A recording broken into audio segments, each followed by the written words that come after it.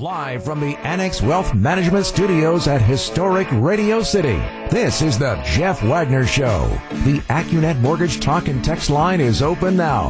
Give Jeff a call at 855-616-1620. And now, WTMJ's Jeff Wagner.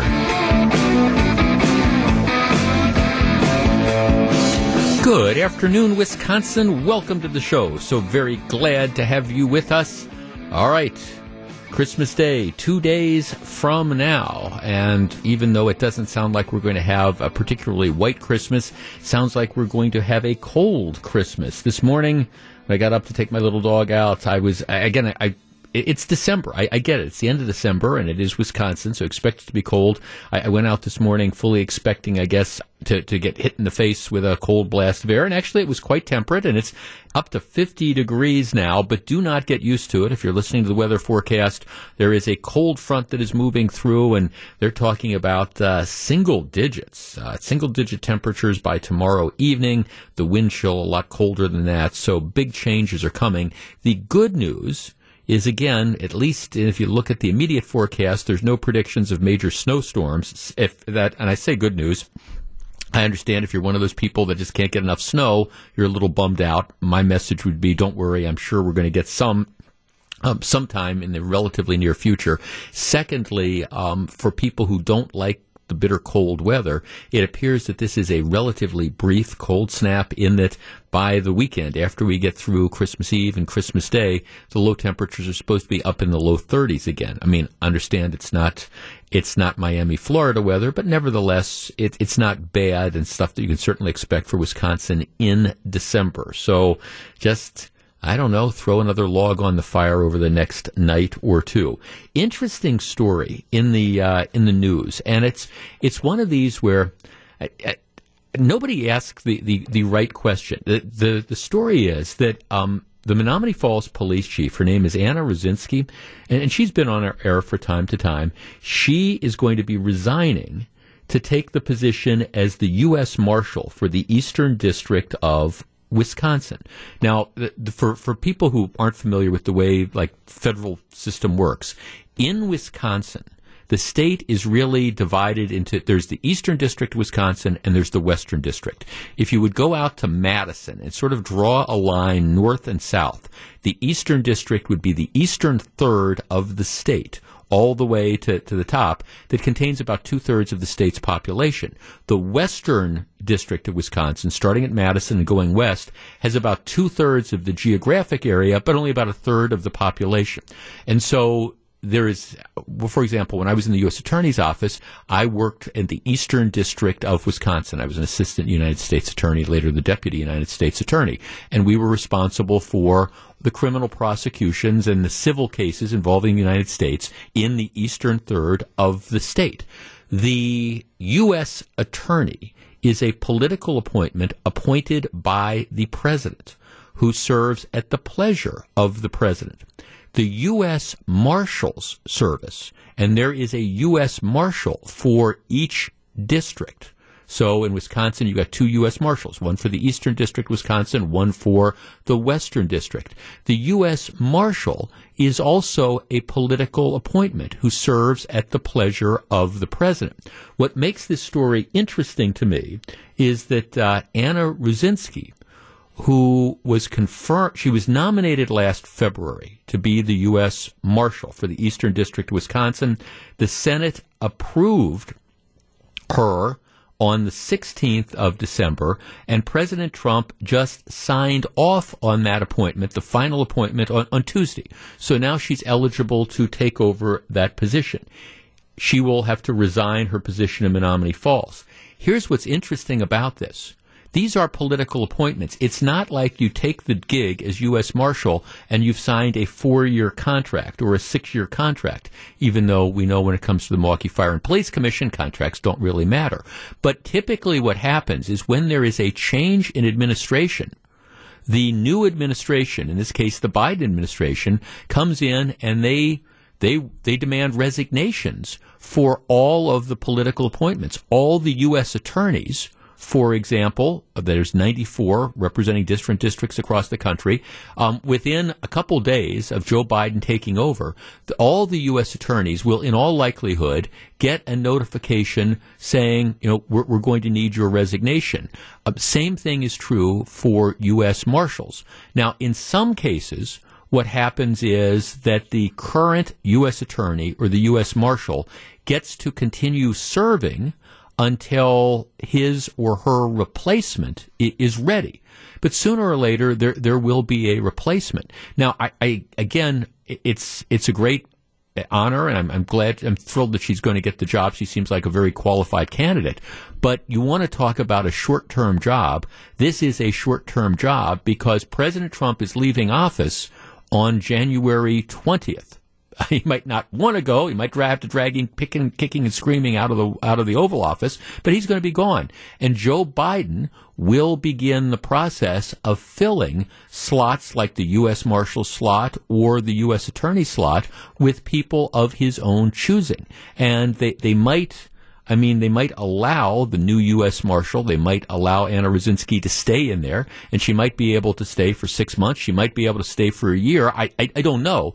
But this is one of these situations where it comes to this job, it's really a rent, don't buy sort of deal because you're a political appointee. You're taking over at the very last. Hour number. You're 5 minutes before midnight. You're taking over, and you know that in all likelihood you're going to be replaced. Now she could apply, to keep the job, and I guess it's possible that could happen. That typically, though, doesn't happen because, again, normally new administration comes in, they have their own people that they want to put into these political appointments. So maybe she'll be there for a couple years. My guess is more likely she'll be there for 6 months or maybe a little bit more.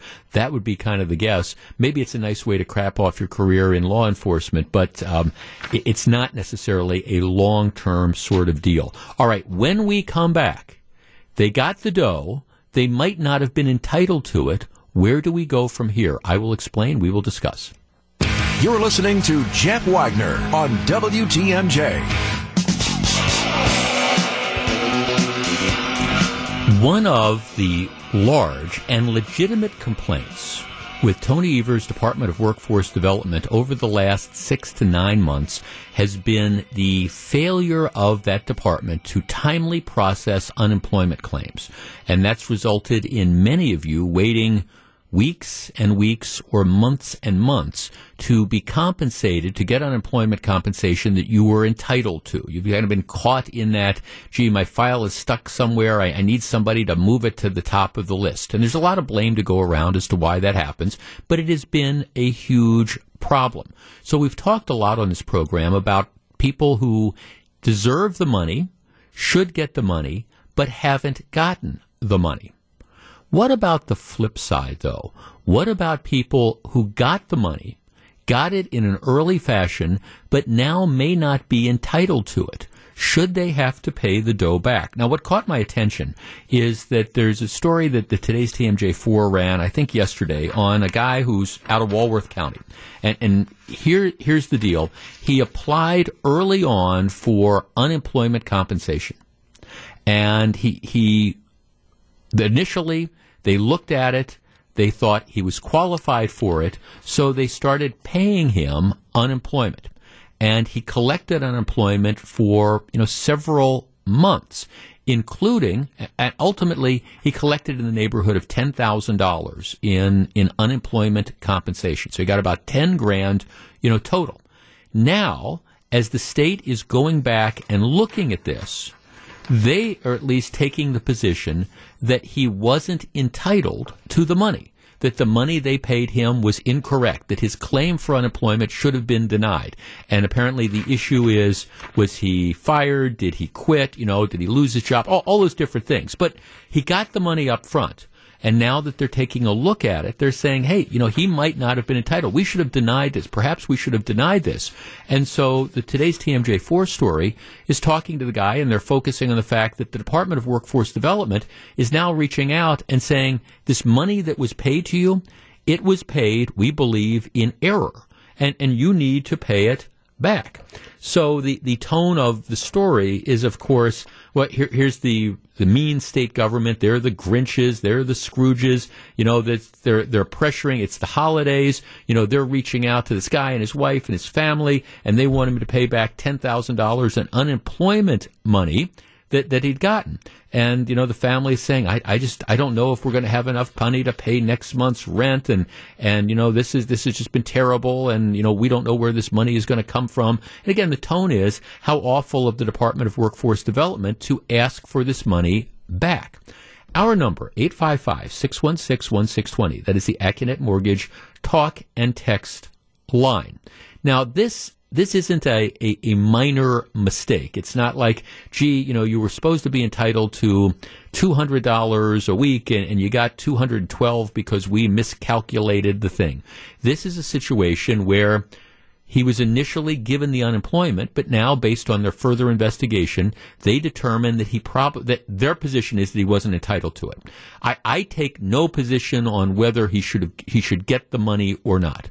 And obviously, if he's entitled to the money, well, he should keep it, and I'm glad he got it in a timely fashion. Just like I wish lots of other people didn't have to wait to get their compensation. But what I find to be interesting is, what if the state is right? What if this money was paid out and he was never entitled to it in the first place? He files the claim. They, in a rush to make sure he gets the money, give him the money, because he needed it. But now it turns out, if for the sake of argument, it turns out that he wasn't entitled to it, should he be expected to pay it back? Our number, 855-616-1620. That's the AccuNet Mortgage talk and text line. And I don't mean to be a Scrooge. I don't mean to be a Grinch around Christmas time.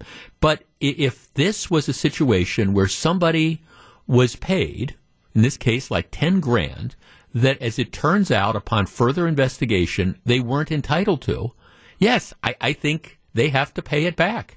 And I don't fault the state of Wisconsin for going and trying to collect it, if that is in fact the case. Now, maybe the guy's completely legitimate, and by completely legitimate, I mean that maybe he's entitled to the money, in which case he keeps it. But if the state believes, based on their investigation, that they paid out this money in error, yes, I think from the perspective of the taxpayers and the unemployment compensation fund and all that, yeah, I think you have to collect that if you weren't entitled to something in the first place. Just like if, I don't know, the IRS makes a mistake. They're looking at your tax return, and they do a calculation, and they figure, hey, you've overpaid your taxes, and here we're going to give you $5,000 back. And then 6 months later, they determine that $5,000 was incorrectly paid to you. They're going to ask it back, and I think that they're entitled to it. 855-616-1620. That's the AccuNet Mortgage talk and text line. If it turns out that this guy got thousands of dollars that he was not entitled to, is it unreasonable to expect him to pay it back? And my answer would be no. We discuss in a moment. 855-616-1620. That's the AccuNet Mortgage talk and text line. This is Jeff Wagner on WTMJ. 855-616-1620. And again, let me just say, I have no idea whether this guy was legitimately entitled to the unemployment comp or not. He got it. He was initially awarded it, so he got $10,000. Now the state is looking at it, and upon further investigation, they have determined they don't think that he's entitled to it. So they're saying, we want the money back. Now, he's fighting that determination. My only point is, if it turns out he wasn't entitled to it in the first place, I think he has to pay it back. Terry, you're on WTMJ. Good afternoon.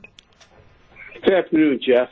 I've got a potentially similar situation, and I'm questioning the state of Wisconsin because, in my case, I was told that I didn't qualify for unemployment. I was a Lyft and Uber driver, and I have my own business. And I was told, I was told I didn't qualify because I was an independent contractor, right. And I went on and filed for PUA, which took forever. It wasn't until August I finally had an agent get a hold of me and interview me at length, asked me a lot of questions. I gave accurate answers, and I was ultimately told that I did qualify. Right. I started to do the filings. They paid me all the back pay, and now I'm hearing Lyft is challenging the fact that I should be an independent contractor, and there's a hearing set upcoming, and I may end up having to pay all this money back. And my opinion is the state had two shots at me, and they still made a mistake, and now I'm going to be on the hook for the money. So your position would be that, well, let me just ask you, would the state then have been better off in not sending you the money in the first place and just saying, okay, we're going to put a hold on this, make you wait 6-9 months or whatever because there might be this issue? See, I mean, that's the problem the state's in. It's like, okay, we want to get people paid because we think it's legit, and then there's another objection to it. So I mean, I guess I would think you'd be better off getting the money and then trying to argue why you're entitled to keep it, if you follow me. Well, I would have qualified for PUA, so I would have still got something. Right. But then when they said that I was not an independent contractor, I no longer qualified for PUA. Got it. And they put me on the regular. And by the way, I filed like the end of March. Yeah. It took until August, so this wasn't something where they were rushing to get me the money. No, thanks. I understand that you get caught up in this bureaucracy, and I mean, it sounds to me your biggest beef is with Lyft, and go to the hearing and demonstrate that you're entitled to it. I guess that's the point. My bigger point is if we're complaining about the Department of Workforce Development and our beef is that, gee, they didn't pay claims in a timely fashion, or they're taking too long to adjudicate these type of claims, and we want people paid quicker. If they pay somebody quickly and then it turns out that they paid somebody in error, I don't think we can fairly say, well, okay, it's their problem. No, we want them to pay it quickly, and if it turns out they made an error, I think the person who got that money erroneously is on the hook to pay it back. Like I say, just as you would if the IRS made a mistake in auditing your taxes and sent you money back, and then it determined that you weren't entitled to get it. And look, I hope the guy's able to keep his $10,000. I hope this, because I understand it's going to be a hardship to go and expect him to have to pay back $10,000. But from the perspective of the overall system, if he got it erroneously, seems to me he has to pay it back. Jeff Wagner on WTMJ.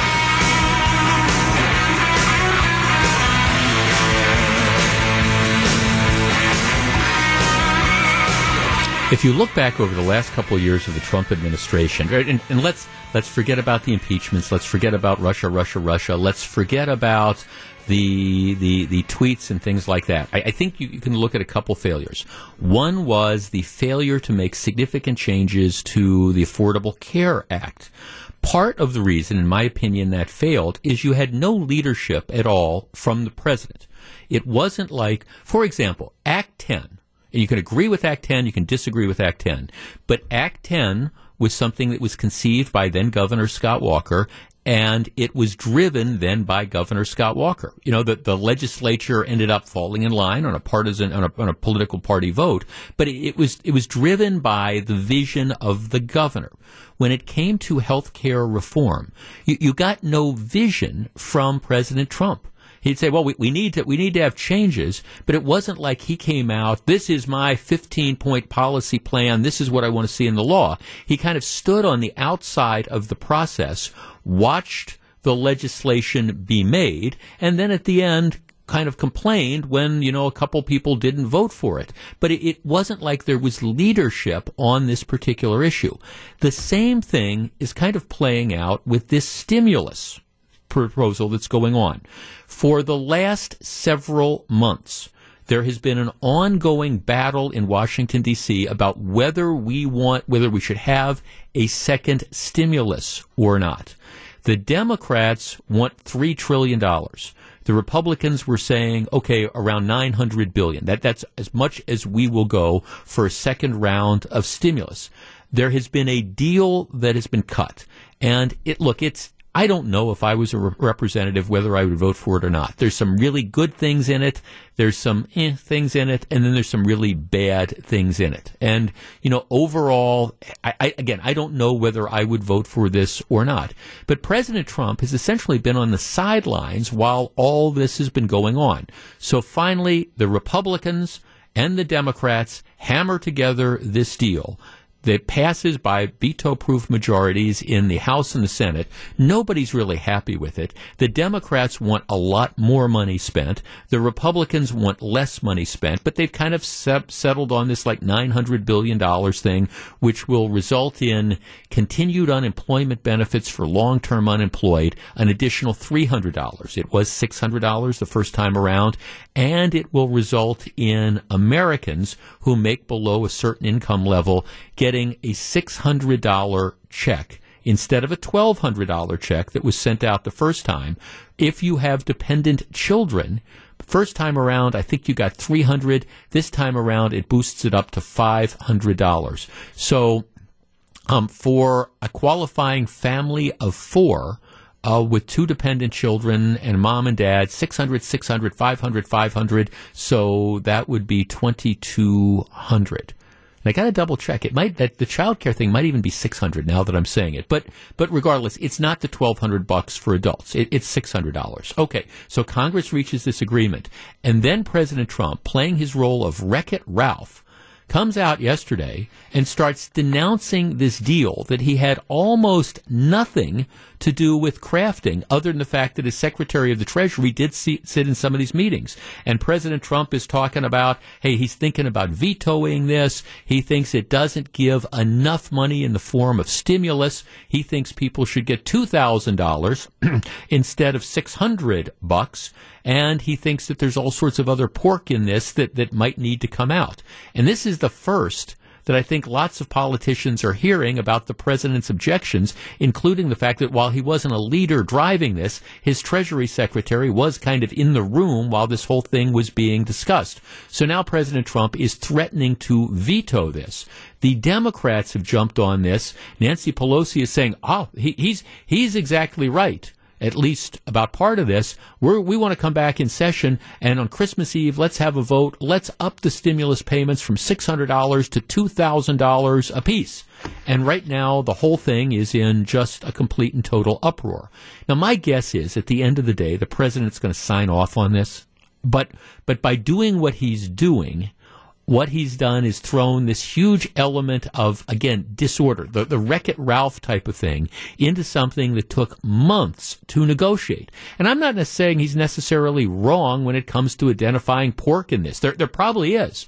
But if that was the case, and you were going to be threatening a veto, shouldn't you have been talking about that all along instead of when Americans are waiting for their stimulus relief? And, theoretically, they thought checks would be going out by next Monday. With this latest tirade by the president, now that whole thing is put into doubt.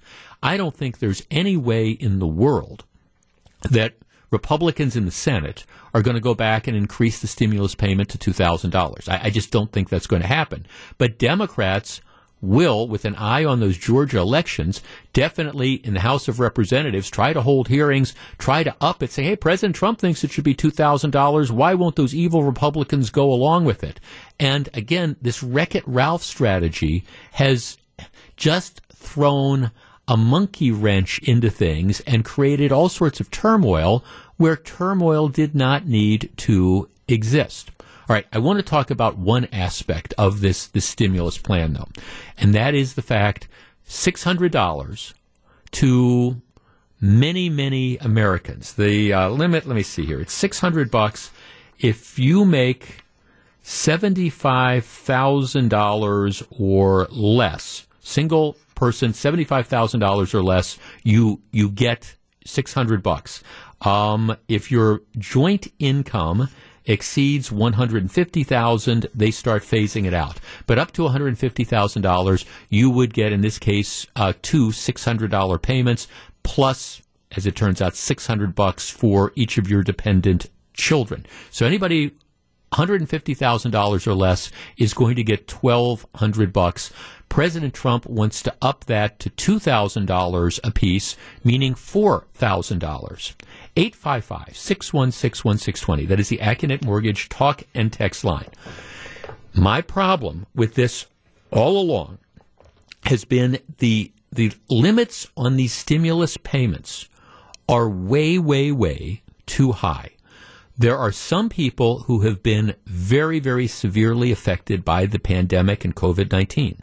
There are other people who have continued to work through this, who've gotten their paychecks. In some cases, maybe the paychecks have been slightly reduced. But for other people, lots of other people, millions of other people, it has been business as usual. And in some cases, people have thrived because they're in industries that have been particularly suited to the pandemic. My beef all along is simply saying to a married couple that has an adjusted gross income of $150,000 or less, here's money, here's a gift, without tying it in any way, shape, or form to impact from the pandemic, is fundamentally wrong.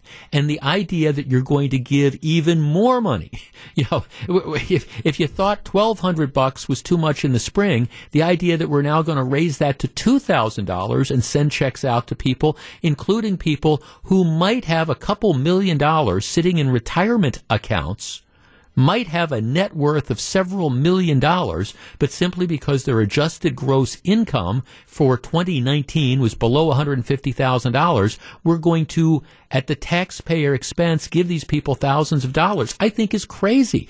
The disappointment of this is we've had months to work on it, and we haven't figured out a way to target stimulus payments to people who have been impacted by COVID-19 and who need the money. 855-616-1620. That's the AccuNet Mortgage talk and text line. I have hesitancy about sending everybody $600 payments.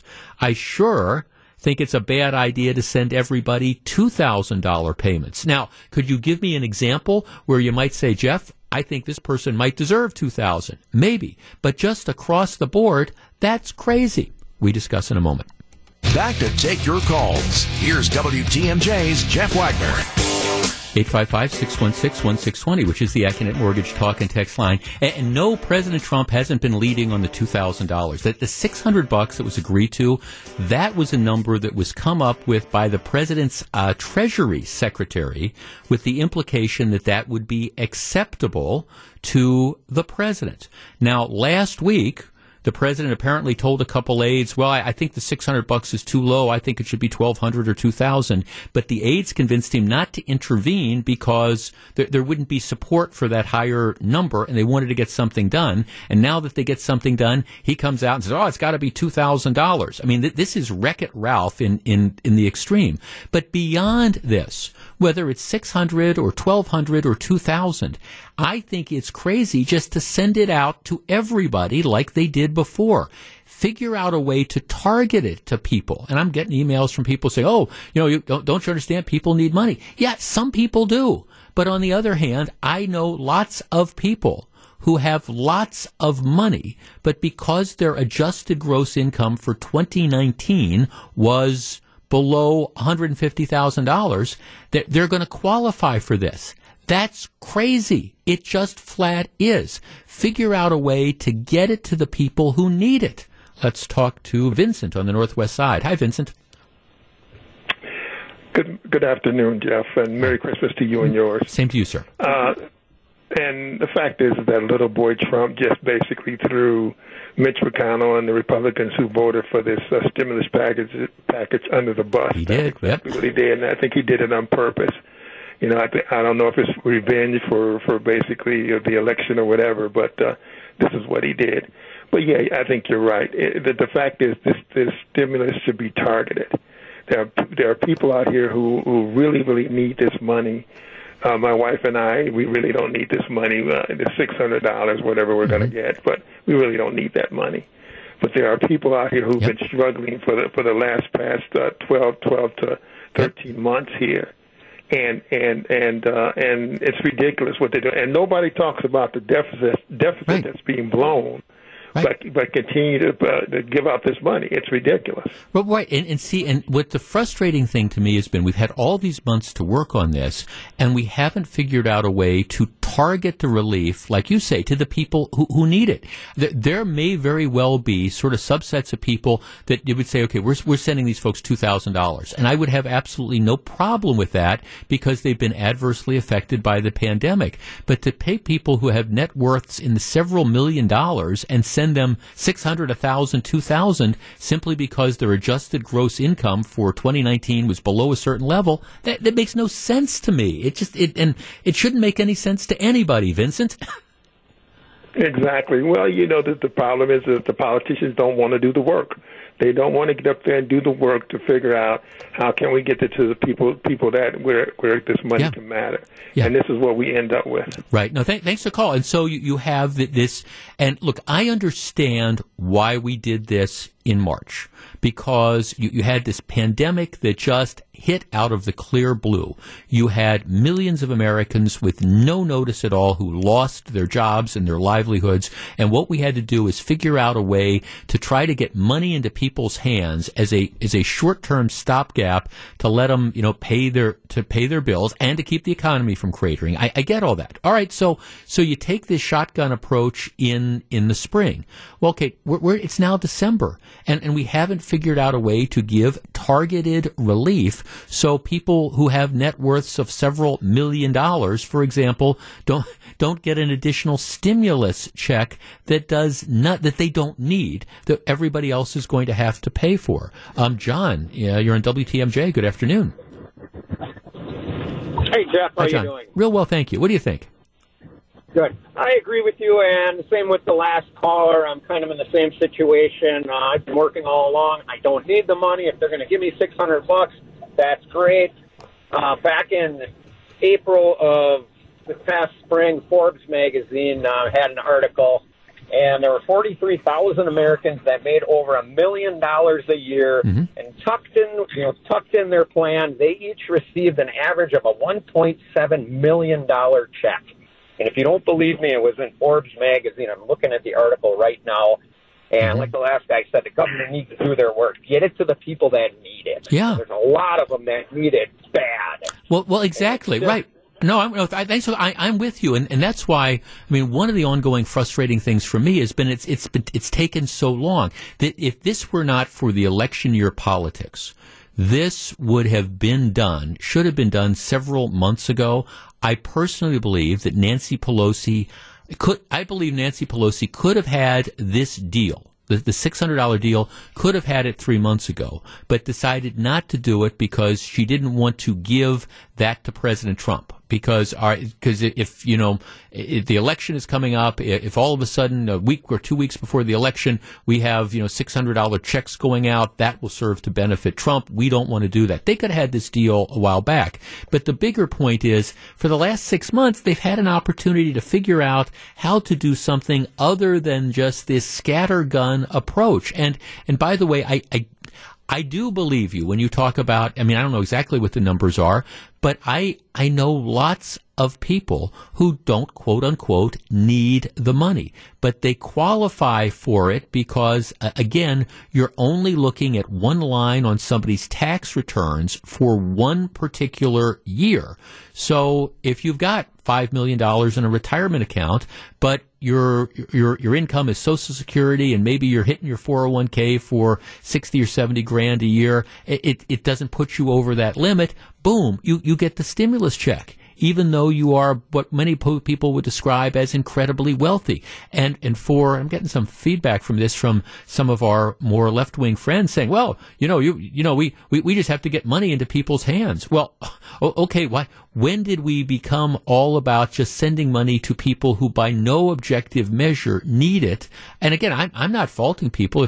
If you go out to your mailbox or you read, you download your bank statement one day and the federal government has been silly enough to put $600 or $1,200 or $2,000 into your checking account, I don't expect you to give it back. I understand that, and this would be nice, but how do you explain this to people who are living on fixed incomes or things of the like? How do you explain that, gee, we're giving money to people who I think everybody else would agree would be wealthy? Figure out a way to target the relief. And by the way, there's all sorts of other problems with this bill, too. The president is talking about all the pork that's buried in there. But the frustrating thing about this, and what I describe as the Wreck-It Ralph approach, is that his guys were in the room. All right, he's had an opportunity over the last 7, 8, 9 months to craft his own stimulus relief package. He didn't do it. So you've got his guy in the room that's working with the congressional negotiators, and the Treasury Secretary is saying, or at least implying, these are the things that are acceptable to the president. So you put something like that together, and then he decides he wants to blow it up. Now, at the end of the day, he's going to sign this. At least that's my prediction. He's not going to veto this whole thing. But as one of our callers said, he's exactly right. What he's done is he's thrown Mitch McConnell and the Republicans under the bus, because for the next couple days, Nancy Pelosi is going to be saying, see, even the president wants to give $2,000 apiece, and those Republicans in the Senate won't go along with it. I'm looking forward to a time when things settle down a little bit. Maybe that'll be at the end of January. I don't know. When we come back, got a real interesting text at the start of the show based on something I said, and I want to share it with you because I guess the question is, are things really going to change at the end of January? In other words, is President Trump going to be leaving the White House on January 20th? I'll share the text, I'll explain what it's all about, and we'll discuss. Live from the Annex Wealth Management Studios at historic Radio City, this is the Jeff Wagner Show. And now, WTMJ's Jeff Wagner.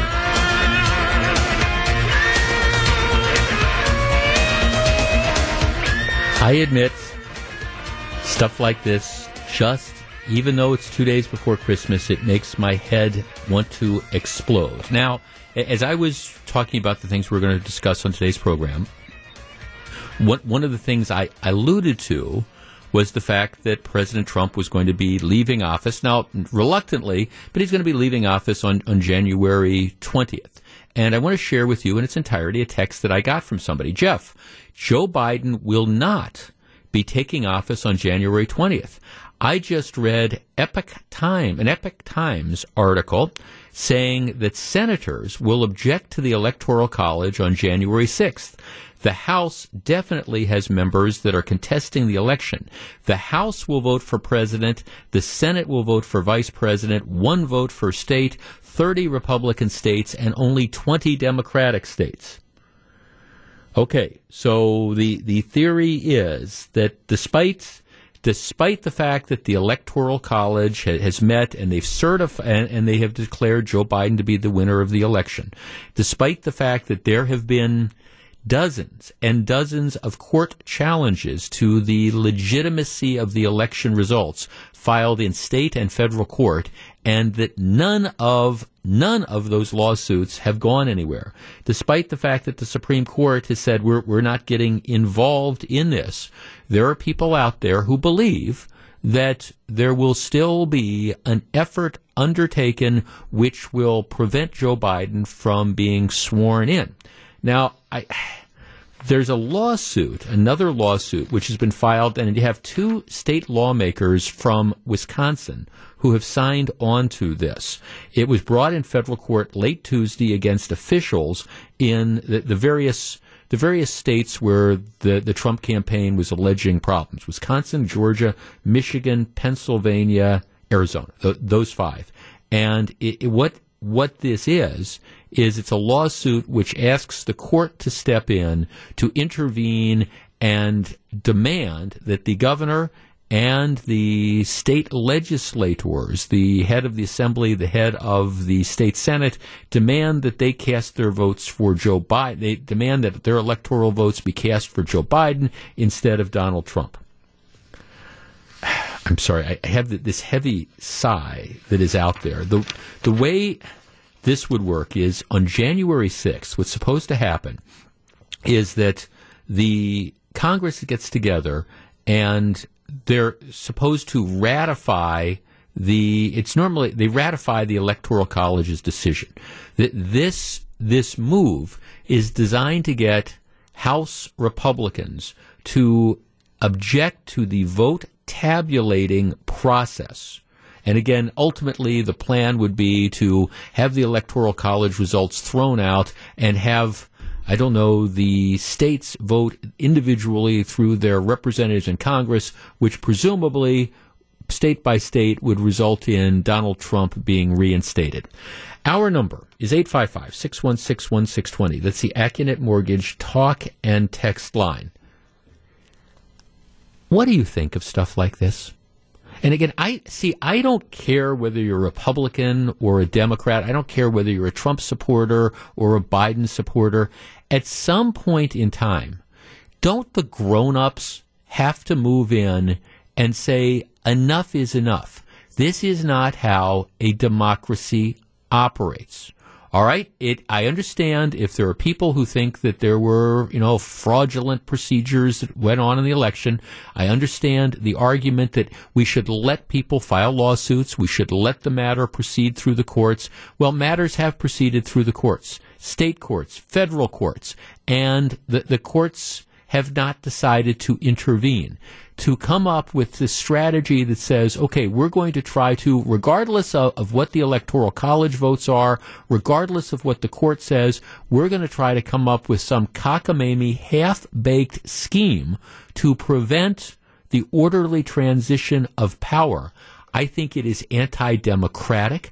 I think it is bad for the country, not just in 2021, but it's going to be bad for the country moving forward, because the hallmark of this country since the beginning has always been the peaceful transition of power as reflected in the votes of the general populace. And I guess I'm a little bit disappointed that you have lawsuits like were filed yesterday, that you have Republican representatives signing on to this, and that you don't have at least a widespread number of Republicans saying this is Looney Tunes. We cannot do this. To do this would make us the equivalent of a banana republic. And by the way, it's not going to work.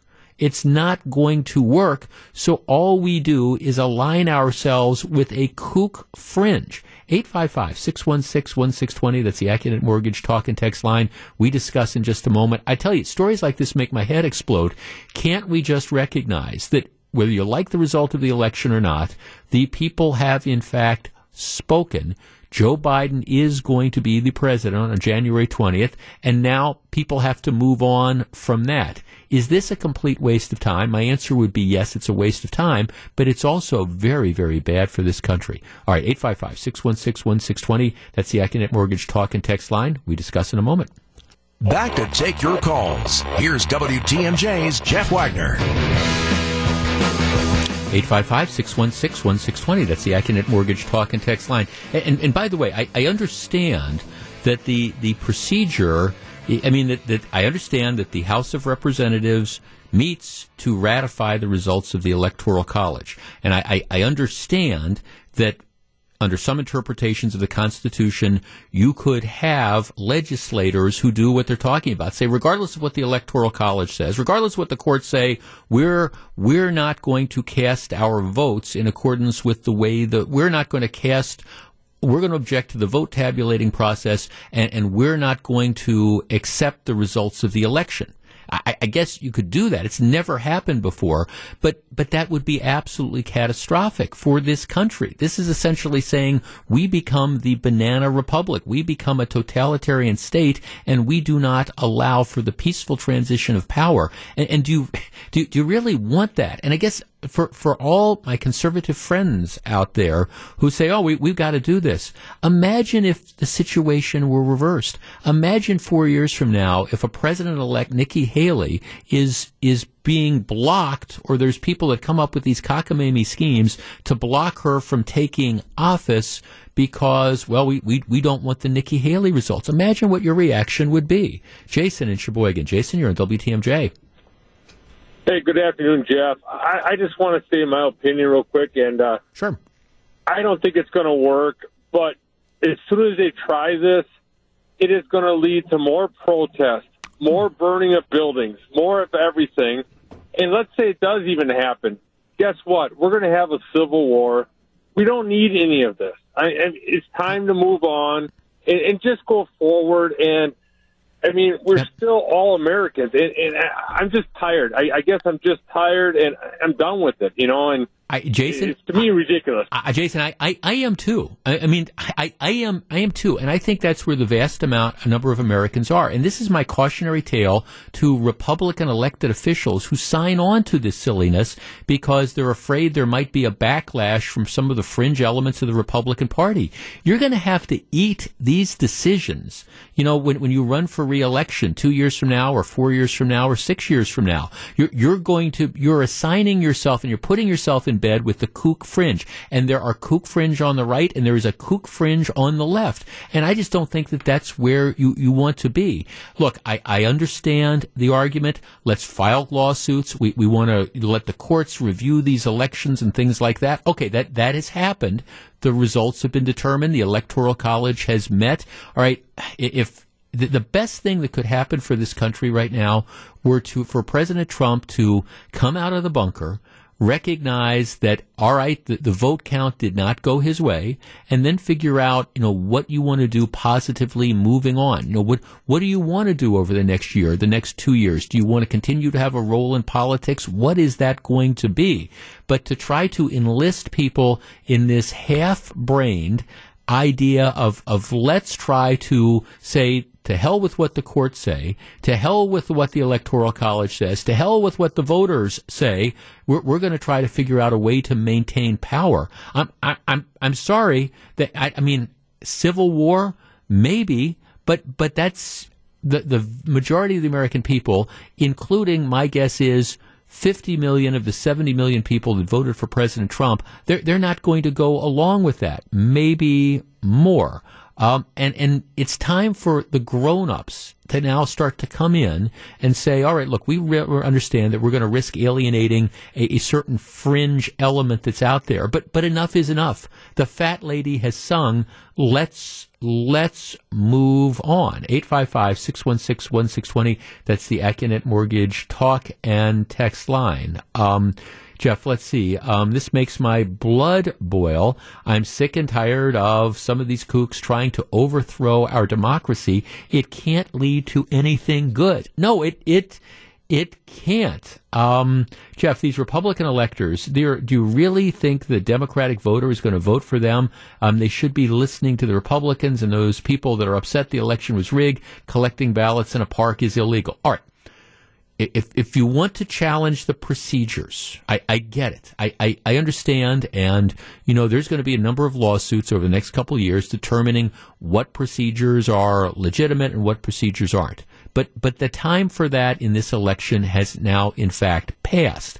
And what you need to recognize is we need to continue to have the orderly transition of power. Jeff, this election was a fraud, and we should never give it any legitimacy. I'll sign on to your way of thinking as soon as you can give me a logical and fair reason for the stopping of the vote counting in several key states for hours, and then continued counting until the result the left wanted was achieved. The court's decisions to uphold this fraud diminish the judiciary to banana republic status. And I confess, I don't know what to say to stuff like this, because I understand that there are people out there who, for whatever reasons, have latched on to these different theories that this is incorrect or that's incorrect, or the voting machines, took millions of Trump votes and turned them into Biden votes and things like that. But all this stuff, these crazy theories that are out there have no basis in fact, at least at this point in time, with all these different lawsuits. There wasn't any evidence established that there was any significant degree of fraud. Is there fraud in elections? Yeah. There's the lady in Cedarburg that tried to vote for her dead partner. Okay, she got caught with that. And again, in Wisconsin, you can argue, I think, legitimately, gee, the people who turned in ballots in Madison, being told that they were allowed to do it by the clerk's office at this Democracy in the Park thing, is that a violation of state statutes or not? Okay, you can have that argument. The courts are going to have to decide that at some point in time. But the idea that we're going to throw out thousands and thousands of otherwise legitimate ballots cast by people who were entitled to vote is just, it's anti-democratic. And I don't care whether you're a Republican or a Democrat, you shouldn't want to sign on to this sort of idea, much less some idea of let's have legislators on the floor of the House of Representatives try to stage what would ultimately be a coup, something that you would expect in a banana republic somewhere. And if you don't, I understand people don't want to see Trump leave. At least some people don't. Some people don't want to see Joe Biden come in. But this is the way the system works. People win, people lose. If you're upset your guy lost, well, get mad. Get involved. Work hard to make sure that the results are different the next time. But to suggest, okay, we want to block the results of elections, I'm sorry. That's not good for anybody, and it could be devastating to the country. And I, for one, don't want to live in a country where every time we have an election, we're going through this, where a group of the people whose candidate lost the election becomes just incensed and convinced that the election was in fact stolen from them by fraud, and so we have to use, despite no evidence supporting those theories, we have to come up with all these different ways that we can try to undercut the result of that. I don't want to live in that kind of country. Scott in South Milwaukee. Scott, you're on WTMJ. Good afternoon, Jeff. Hi, Scott. I agree with your point 100% and whatever, in that the adults, whatever, need to come into the room. The politicians who I'm disappointed in, who have not shown leadership, whatever, in this area, are politicians like Scott Walker, that Tom Tiffany from northern Wisconsin, Marco Rubio, Mark Meadows, Kevin McCarthy, are politicians like that who a lot of these far right wing people believe in and will listen to. If those individuals would come out, whatever, and say and make a definitive statement, yep, I think a lot of this would end, and that's why I'm very disappointed, whatever. And there's others out there who could help out, but they're refusing to not to because they want to play politics with it. Well, or they're afraid of alienating some of the hardcore Trump supporters. And I get it. It's like some Democrats are afraid of alienating the kook fringe, the far left-wing extreme part of their party. And it hurts. It ends up hurting you. The reason, in my opinion, Democrats didn't do as well as they were predicted to do in down ballot races is that they got tagged with this defund the police thing. That the left wing fringe of the party was, all right, we're going to support all this stuff, and the vast majority of America wasn't behind it. But you had Democrats that refused to stand up to the kook element in their party, the defund the police stuff, and it cost them at the polls. For Republicans, yeah, I think now, who knows, 2 years from now, 4 years from now, lots of stuff changes over time. But do you want to be one of those Republicans running who signed on to some last minute attempt to try to essentially, delegitimize an election that the vast majority of people think was legitimate? And I guess I just don't want to be on that side. Well, we'll see how this all works out. At the end of the day, matter of fact, there's a couple of Republican commentators who are saying they're trying to discourage the legislators from doing this because it isn't going to work. At the end of the day, it's not going to work. And so why associate yourself with some kind of kooky power grab type of thing that's going to follow you through the rest of your career, and it's got no chance of succeeding? Will some people still try it? Well, time will tell. Welcome back to Jeff Wagner on WTMJ. I'm getting a number of texts saying, Jeff, what don't you understand about the rampant fraud that was out there? Clerks would fill in information on the outside of ballots that the witnesses was incomplete. So, for example, husband witnesses a wife's ballot. They put it in the envelope. The husband signs the witness statement, sends it in, but doesn't include his zip code. All right, so rather than disqualifying the ballot, municipal clerks have been told that, hey, when there's no issue, this is the address, you can put in the zip code. And somebody said, well, that's fraud. No, to me, fraud is dead people voting. To me, fraud is non-existent people voting. It is not, at least in my opinion, fraud where somebody who legitimately casts a ballot. I filled out the ballot. I send it in. My husband, my spouse has witnessed this, but it's not my ballot's not going to be rejected because she didn't put the right zip code on or failed to put the zip code. Counting my vote is not fraud. Fraud is if I return my ballot to a table that the clerk's office is running in a park in Madison, it's not fraud. If that same ballot would have been counted as if I put a stamp on it and sent it in.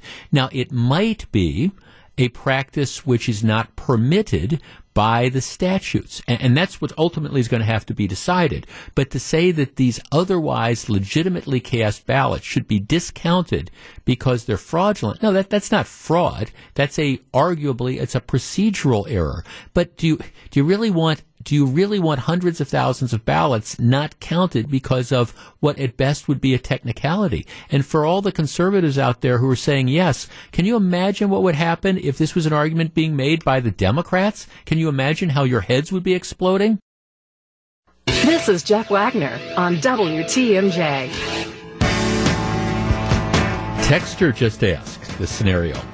If President Trump were to run for election in 2024 and win, could he run for re-election again in 2028? And the answer is no. The 22nd Amendment says that somebody can be elected president 2 times for a total of 8 years. That's how it works. So you can run and win twice, and that's it. I guess theoretically it's possible for you to serve up to 10 years if you were the vice president and you took over for the president with 2 years remaining, or 2 years or less remaining on the term, then you could run twice. If you took over with more than 2 years running, you couldn't run again. So, but the answer to the question is no. Okay, so you think Joe Biden's think it's gonna all be beer and Skittles for Joe Biden? And the answer is no, because, we've been talking a lot over the course of the last few weeks about the issues and the fractures in the Republican Party with the people that are the hardcore Trump supporters versus the folks that are, ready to move on, etc. Well, it's not easy for Biden either, because he's got some very, very vocal people on the what I'm describing as the kook left fringe that are out there that are pushing him. And you've got people who are really, really, really into identity politics, even though identity politics doesn't win elections. Here's a great example of that. The governor of California is a guy named Gavin Newsom. Very, very liberal, very, very politically motivated, under the gun because of the COVID pandemic. Newsom, who desperately wants to be the president himself someday, Newsom is charged with appointing the next senator from California, because Kamala Harris, was elected vice president. So she's going to be the vice president. She's a senator from California. That creates a vacancy. So he gets the appointment. And yesterday he announced that he had appointed a guy named Alex Padilla to be the next U.S. Senator from California. Padilla is his Hispanic. Matter of fact, he will be the first Latino serving in the U.S. Senate from California. And he's the 2-term Secretary of State. He's got a really, really interesting background. Padilla was the son of Mexican immigrants. And by the way, from a political perspective, the Latinos make up about 40% of the population in California. It is the large, and I don't mean to imply that Latino votes are this monolithic vote, but it's the largest demographic and increasing demographic in California. It's about 40% right now. And Padilla, a really compelling background, grew up his parents were immigrants. His dad was a short order cook. His mother cleaned houses. He grew up in a working class neighborhood in Los Angeles. He's kind of a self-made guy. He ended up getting a degree as a mechanical engineer and then got involved in politics. And he's advanced through like assembly and things like that. He's been the 2-term Secretary of State. So he's really a compelling sort of guy with a great backstory. He is moderate by California standards, and again, if you just want to look at it as purely on a demographic level, he's got a lot of appeal because, he's Latino in a state where the Latino vote is just going through the roof. So you understand why he was appointed. And by the way, he's also been a buddy. I don't want to say crony. I mean, he's been a political friend and ally of the governor of California for the last 20 some years. So they know each other well. So in many respects, I mean, they're describing it as kind of like an American dream story. Your dad's a short order cook, and your mom is come into this country as an immigrant as well. She cleans houses. Dad's a short order cook, and now you're going to be a senator from California. It's a great, compelling story. So why is there the problem? Because he's getting ripped. This would be the governor of California is getting ripped for this appointment. Now, why is he getting ripped? And I will give you 3 guesses, but the first 2 don't count.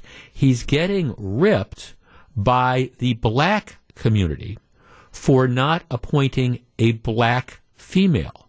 Oh, with Kamala Harris leaving, there's no black females in the U.S. Senate. You could have appointed a black female. Here, if you don't believe me, here's the story. Just to give you an example, the mayor of San Francisco says that Newsom's pick to fill the Senate vacancy of Harris is a real blow to the African American community. Definitely, this is a real blow to the African American community. It's an unfortunate situation as we're trying to move this country forward and making sure that black lives truly matter and that African Americans have a seat at the table, especially African American women. After what was done in this race on a national level, it is definitely unfortunate. Let's see. Another one of the commentators, I believe there should be African American women in Congress. When Senator Harris is sworn in as vice president, there will be 1 African American Democrat, 1 African American Republican, no African American women. So, and it goes on and on. I could read you more examples of this. But for people who think Biden's going to have it easy, I mean, you just look at this identity politics that are playing out, and you got California, incredibly Democratic state, so it's not really like you have to worry about the Republicans, but you decide to tap a Latino. Hey, I'm going to find this guy who's incredibly qualified, who's got an American dream sort of story. I'm going to appoint him to the U.S. Senate. And what do you get? You get ripped by another group, in this case, the constituency that's supporting the black politician saying, well, how dare you appoint a Latino? I mean, you should have picked a black woman. Whatever happened to the idea of let's find the people that we think are the most qualified. Let's find people that we are comfortable with. Let's find people that we're going to do a good job for. And whether it's a 65-year-old white male or a 50-year-old Mexican-American politician, or whether it's a 45-year-old African-American congresswoman, why don't we find the person that's most qualified or that you're comfortable with, and then allow that person to have the job? And again, this is one example. I think Biden's going to be dealing with this for the next several years, because you're going to have all these different groups saying, well, pick me, pick me, pick me, and if you don't pick me, we're going to be really mad at you. And the governor of California is just finding this out. When we come back, I think I know what's going on. I will explain. We will discuss. Welcome back to Jeff Wagner on WTMJ.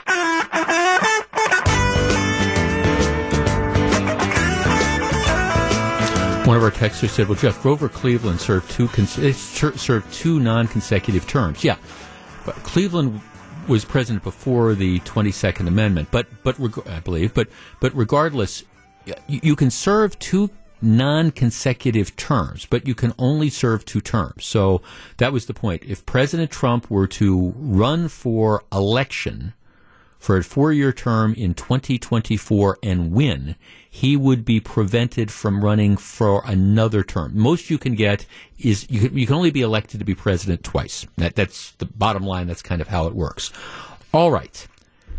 We talked about this a couple weeks ago, but I think I have a theory, and I'm not seeing it expressed in too many places. But to me, a lot of times, if it walks like a duck and it talks like a duck, it's a duck. It's the most obvious answer.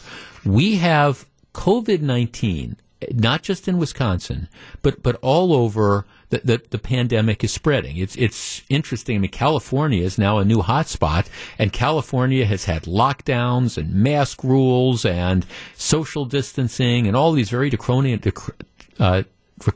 measures for, since March, and the spread is growing and growing and growing in California. Nothing they seem to be doing seems to work, which, again, raises questions in my mind about is it so infectious that all these things we've been told to do, while they can't hurt, do they really end up helping? But anyhow, one of the things that we're seeing is that the number of hospital admissions going up, the number of deaths, going up or remaining steady, but the number of people getting tested is dropping.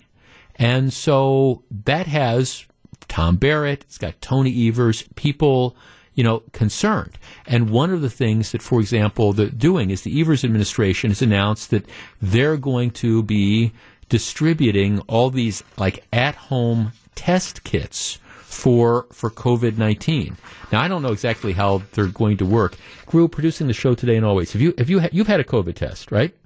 Yeah, a couple of the nasal swabs. I haven't had any of the fast results. Right. Yeah. Okay. So when I had a COVID test, what they did is they stuck a swab down my throat, which that was actually the worst because I have this bad gag reflex. And then they took one of those long swabs and stuck it up my nose and swished it around and left it there for to the count of 10. Not the most pleasant thing, but that's how they did it. That's kind of how yours worked? Yeah, it was great. Every time I've done it, I've done well. I mean, it was easier than I thought it would be, I should say, because I've done it only at Miller Park. But every time they ask, the first time I was there, they asked if I've ever done it before. I said no, and they say, okay, here's what I'm going to do. I'm going to put the swab up your nose and twirl it around for about 4 or 5 seconds. And the person counted, which I like too, because then you're working with them. My person counted to 10. Yeah, they had it up there for 10 seconds. Ooh. Well, she counted to 10. I don't know if it was actually 10 seconds. I wasn't looking at my watch. Yeah, but they made it very clear, and so I knew I already knew what I was getting myself into and what was to be expected. But they sort of reiterated, so you're clear. It was nice. So, and you know the results one way or the other. Now, what they're sending out to people, if you want, there's saliva tests, which I assume I don't know if you swab something or whatever, they tell you how to collect the saliva, and then how to ship it off to be processed. So it's not the nasal swab, and I don't know what the accuracy of the thing is, but they're trying to do this because they've noticed that even though the numbers, like I say, are holding steady or going up, what they're finding is the number of people who are going in for testing is dropping just dramatically. Where is the number I have here? They say that they have the capacity in the state of Wisconsin. We have the capacity to test 60,000 people on a daily basis, and yet there's only a fraction of that, 10,000 people getting tested. And so what they're trying to do is figure out ways to make it easier for people to do it, I guess. I don't think the reason the number of tests are down is because it's not easy. I don't think the reason the number of tests are down is because it's not convenient. I think the reason the number of tests are down is because people don't want to know. And I'm not saying that that's a good strategy or a bad strategy, but I think what's happening is for people who have mild symptoms. Now, obviously, if it's a situation where you're running 102 fever and you can't breathe and you feel like you've got the gorilla that's sitting on your chest, I mean, obviously, if it's a situation where you feel that you need medical help, well, clearly, you're going to go in and get it. But I think there's a lot of people out there who are having the mild symptoms. Oh, I've got a little bit of a headache. I've got what I would describe as a minor cold. Gee, I ran a low grade fever for a day or two, but the fever has kind of broken. I think those people are making the decision that they're not going in because, again, once they go in and once they get tested, if in fact they test positive, that triggers this entire list. And I'm not complaining about it. I understand why it happens. I mean, you end up testing positive, and then it it gets recorded, and that information goes to the contact tracers, and you get those calls. And then if you're a responsible person, once you know that you have COVID, well, they're going to tell you got to quarantine for 10 days. You got to quarantine for 14 days. You've got to do these things. I think there's a whole bunch of people out there who don't want to know. They want to be blissfully ignorant. They want to be the ostrich. They want to stick their heads in the sand and pretend that they don't have this. Well, if I don't know for sure, I don't have to do it. Now, I think that's a particularly selfish way to be, because, and I think it's one of the things that's leading to the explosion of this, because whether you know or not for sure whether you have COVID, if you have symptoms that could be, indicative of COVID, whether you get tested or not, I think you should. Your default position should be to assume that you've got it. And just saying, I don't want to get tested because I don't want to know, so I'm going to go to work, or I'm going to continue to go out, or I'm going to go to school, or whatever. That's incredibly selfish. And I think that might be one of the things that's been leading to the explosion of this. Not necessarily people who are asymptomatic, but people who just won't want to know. They want to go through their normal lives. They're not feeling so sick or so incapacitated that they've got to get medical treatment. It's just, okay, I'm going to power through this. And that's all well and good. But as you're powering through it, if you're out and about exposing other people who might not be able to power through it, that's where the problem is. So for all these elected officials and politicians and bureaucrats who are saying, well, we don't understand why the amount of testing is going down, I think it's easy. I think the amount of testing that's going down, if the number of tests are going down, it's because people are making the decision they don't want to know. Now, I don't care if you want to send out self-test kits, but I don't see that necessarily as being the answer. I don't think it's a matter of convenience. I just think it's a matter of, hear no evil, see no evil, and there won't be evil. All right, when we come back, I want to do something that I do maybe once, maybe twice a year. We'll talk. Stick around. Jeff Wagner, WTMJ. Live from the Annex Wealth Management Studios at historic Radio City, this is the Jeff Wagner Show. And now, WTMJ's Jeff Wagner. Good afternoon, Wisconsin. Welcome to the show. This is the last Jeff Wagner show of 2020. I'm taking off Christmas Eve and Christmas Day, and I'm off all next week, back January 4th. But I wanted to do something different in this hour. The last half hour, I've got some Christmas-related programming. I've been thinking a lot. As I think if you're a regular listener of WTMJ, you know that Clark Howard, for example, who's been a staple. Clark Howard and our respective careers at WTMJ have been intertwined. And I've told this story before. When I started the show full-time in November of 1998, Clark Howard was originally a portion of this time slot for a variety of reasons. My show was noon until 2, and Clark Howard was from 2 until 3. And we being WTMJ, were one of the first stations that he was syndicated at. Now, gradually, after about 5 years or so, my time slot expanded to noon to 3, and Clark Howard's been a fixture on evenings and weekends forever. But it's been just a great run. I mean, Clark Howard's had his show on here for 22 years. My show's been full time for 22, starting the 23rd year. I have typically found that the program works best when I pick topics and I share my thoughts with you, and then you can react and you can agree or disagree, and that's fine. It's what kind of makes it interesting. Or sometimes we tell stories or things of the like. But that's typically how the program goes. I, as a general rule, don't do like what they would used to call open lines, or call up and talk about whatever you want, because my experience has been that sometimes that just gets sidetracked, because it gets sidetracked, and it might be interesting to some people, but the larger audience not interesting to. Similarly, I'm not a guy who does the kind of like ask me anything sort of things, and I understand that there's hosts who devote regular segments to that. I typically don't, because, again, for me, the program works best when I can kind of direct the things. It's one of, I think, my strengths as a host, is finding things that are interesting to me and hopefully will be interesting to you, and then we end up discussing them. But once a year, typically as the year is winding down, and like I say, this is my last show of 2020, 2020. I'll be back in 10 days or so.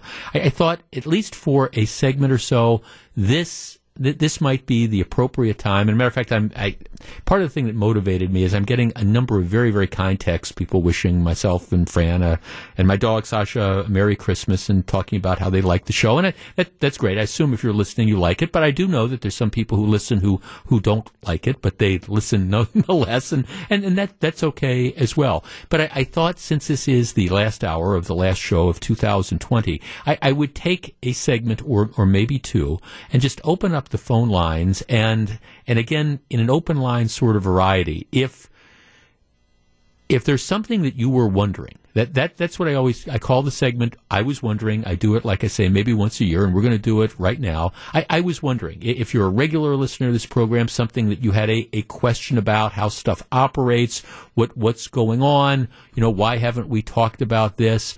I call it I was wondering. And again, this is the chance. If there's something that you've wanted to ask or been curious about, I always reserve the right to kind of pass on answering the question. But if there's something that you have been wondering about as we come to an end of the program for 2020, this is the opportunity. Our number, 855-616-1620. That's the AccuNet Mortgage Talk and Text line. Jeff, I was wondering. We'll be back to discuss in just a moment.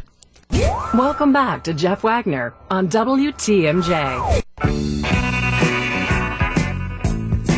855-616-1620.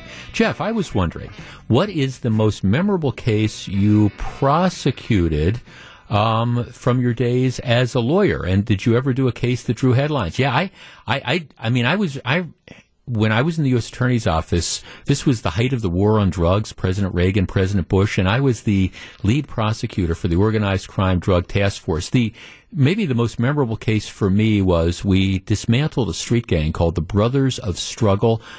We tried 22 defendants at once. It was my idea to try 22 defendants at once, and I think we got convictions in everyone except there was one defendant, the pregnant girlfriend of the ringleader, and I think the jury felt sorry for her and cut her loose, but that's fine. But a lot of memorable cases. There was one in 1986 where it was my case. It was at the time the largest seizure of cocaine in state history, subsequently surpassed. But yeah, we had a lot of cases as and again the highlights of the war on drugs.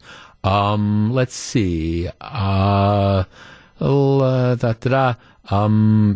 Jeff, I was wondering, let's see. Okay, 855-616-1620. Let's start with Ray in Illinois. Ray, you're on WTMJ. Merry Christmas. Merry Jeff. Christmas. Good afternoon. Hi. Thank you, and thank you for providing me some great company as I've had to work at home these last 9 months. You are very welcome. Thank you for joining me. I appreciate that. You bet. I was wondering, because I know you talk very glowingly about Fran. My wife, yeah. How did you and Fran meet? Okay, fair question. Thanks for the call. No, matter of fact, I was somewhere this morning, and we were talking. The person said, you're really lucky to have her to have married her because she's the total package. And I said she is. Here's the deal. My Fran was the general manager. She ran a restaurant, a very, very popular restaurant in North Shore, Milwaukee, that my late wife, Sue, and I used to go to all the time. Then there came a point in time where she left that restaurant and went out to another one in Washington County. We just didn't follow her out there. So we kind of lost touch a little bit. My wife got sick. I think people know the story. Got diagnosed with terminal liver cancer and lived for about a year from the diagnosis. So I hadn't seen Fran in a few years, but we had known her again by patronizing the restaurant.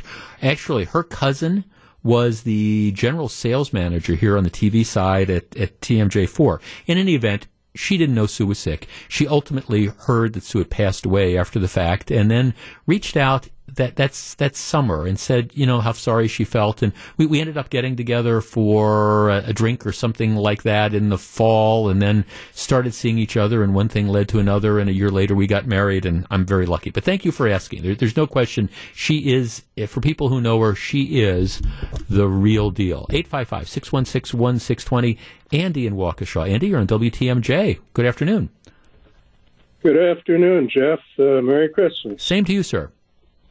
I was wondering if there's any possible way that the radio station could sync the Packers broadcast with the TV broadcast.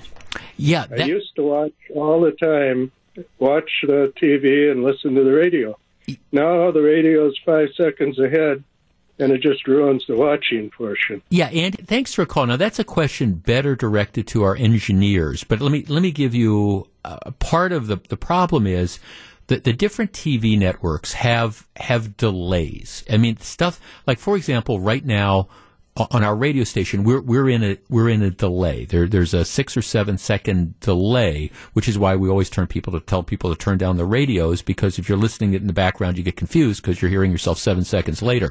The TV stations all have delays, and the delays are different. That's my understanding. So part of the problem is what do you sync it with? Do you sync it?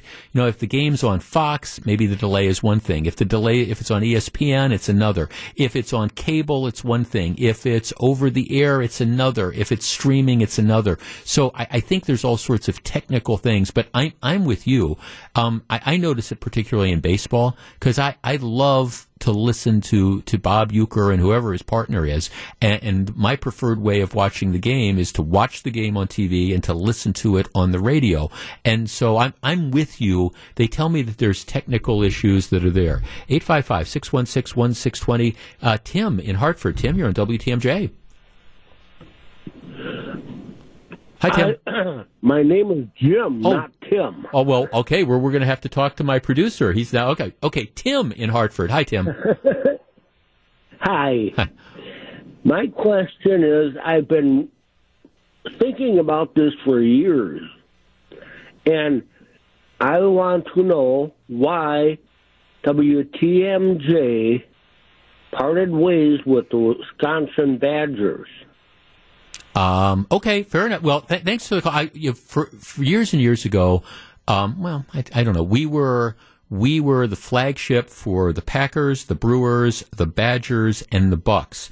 Now, that's made by people. I don't know if it's on a higher pay grade, but on a different pay grade than mine. That decision. My understanding is that. See, we have conflict. In the most simple term, at least my understanding was, we have conflicts all the time. You got Packers games that come up against Brewers games, for example, in the fall. You've got Bucks games that come up with against Brewers games in the spring. You'd have Bucks basketball games that would come into conflict with Badgers games during the winter, and so there's always a prioritization. And my understanding, at least, is one of the main factors is the Badgers wanted to be the top priority. And I understand it. I mean, it was a legitimate thing, and we just weren't able to accommodate them, when it came to, those issues. And so there were a number of other factors as well. But it's just at some point in time when you have a wealth of riches, and I know that whether it's on WTMJ or on our sister ESPN station, at some point in time, I know our management that is very, very sports oriented. I know that they would love at some point in time, if the right deal could work out, I'm sure they'd love to have Wisconsin basketball and football and things back. It just years ago when this was going on, I don't think we were able to accommodate each other, but it was a very amicable parting. 855-616-1620. Dennis in Milwaukee. Dennis, you're on WTMJ. Hi, Jeff. First of all, Merry Christmas. Same to you, sir. Thank you. Jeff, I'm wondering if you could give me and your listeners a brief course in our Judicial System 101. Let me explain. I think everybody, all your listeners, know that U.S. Supreme Court justices are appointed by the President and confirmed by the Senate.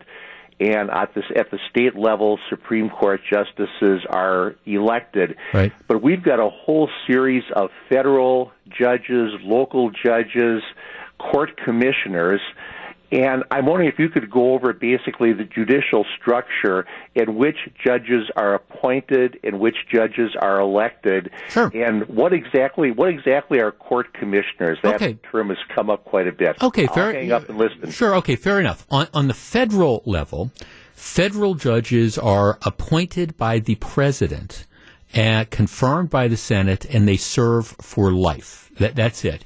You might see the term magistrate judge.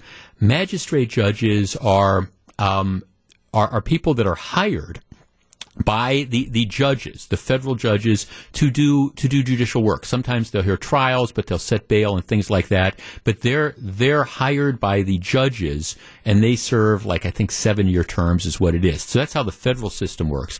On the state level, circuit court judges, let's start at the base. Circuit court judges are elected. In Milwaukee County, I think we have about 50.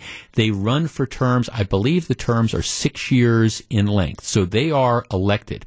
Court commissioners are like magistrate judges. Court commissioners are hired by the circuit court judges. And I think it varies a little bit, but maybe it's the chief judge that makes the hiring. But court commissioners are hired, and they perform what I'm going to say like ministerial acts. They'll set bail.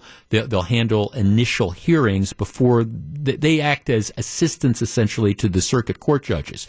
Above the circuit court judges in Wisconsin, you've got appellate court judges, and those judges are also elected. And then you've got the Supreme Court justices, which are elected as well. If there's a vacancy, the governor gets to make an appointment. So if somebody leaves the circuit court bench, the governor gets to appoint somebody to fill that vacancy, but then the person has to run for re-election. Let's talk to James in Milwaukee. James, Merry Christmas.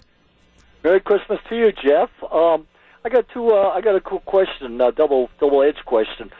Since you took a lawyer and everything else type of thing, are you ever going to write a book of being a lawyer? And are you going to ever write a book of being a radio host here like you've been doing for the last 25 years? I mean, both things seem to intertwine, and you seem to do a good job of both, Jeff. I don't know, or else I've fooled people. Thanks for the call, James. At least maybe I've fooled people for my entire career. No, I don't think I have the discipline to write a book. I think you need to have a discipline to do that. A couple texts, Jeff, a couple variations here. I was wondering if there's ever a chance to get Charlie Sykes back for a day. Well, Charlie might come back for a day. I'm a huge fan of both you and Charlie. Well, yeah, we worked together for 18 years. Somebody else is asking, Charlie's gone on, and he's been gone 4 years now. Isn't that how time flies? It said that do you have any desire to kind of carve out a TV niche? No, I don't. I did TV for 5 or 6 years, and I don't. It's been great for Charlie, but I don't think that. Jeff, do you ever miss putting the bad guys away? People ask me, do you miss being in the U.S. Attorney's Office? And my answer is, if you could dial back the clock, turn back the clock to 1987, do I miss being in the U.S. Attorney's Office in 1987? Sometimes. But things are different now. Things evolve, things change, and I have been truly blessed in my life to have found this second career. And one of the reasons I love to do these segments, especially this time of the year, is to kind of reflect back and just tell you how much I appreciate you. I used to end every program by saying that I understand when it comes to your radio listening, you've got a lot of different choices, and I do appreciate you spending the last couple hours with me. That's really true. That is absolutely true, and that has not changed at all. Jeff, you ran for Wisconsin Attorney General in the early 90s against Jim Doyle in 1994. I was wondering why you never ran for political office again. Because what doesn't kill you makes you stronger. No, some people get the political bug, and I actually fell into this radio thing, and you wouldn't be able to do radio and run for political office. So, this was clearly the better choice. Jeff, I think you should invite your wife on the show with you for one day. Well, maybe we could work something like that out. Jeff, how's Jonathan Green doing? Does anybody still play the Frankenstein recording at Halloween? Yes, we did. Matter of fact, it was either Steve Scafidi or Scott Warris played the Frankenstein recording, and I run into John about once or twice a year. He is doing well. He's living, I think, full-time in Arizona now, but he is doing well and enjoying his time. Jeff, how did you get into radio? I called up. I was practicing law. I called up the program director at a radio station. I said, "This is who I am. Do you ever need fill-ins?" They took me out to lunch. They tried me out. They kept me. And so I filled in at a radio station in town up the dial for a couple years. WTMJ called me, said, we'd like you to come over and work for us. I started here part-time while I was practicing law, and then in November of 1998, a full-time slot opened up. I thought I was going to do this for a year, maybe two. 22 years later, it's still a great job, and I still love it. When we come back, we're going to find out what John and Melissa have on their minds for Wisconsin's Afternoon News.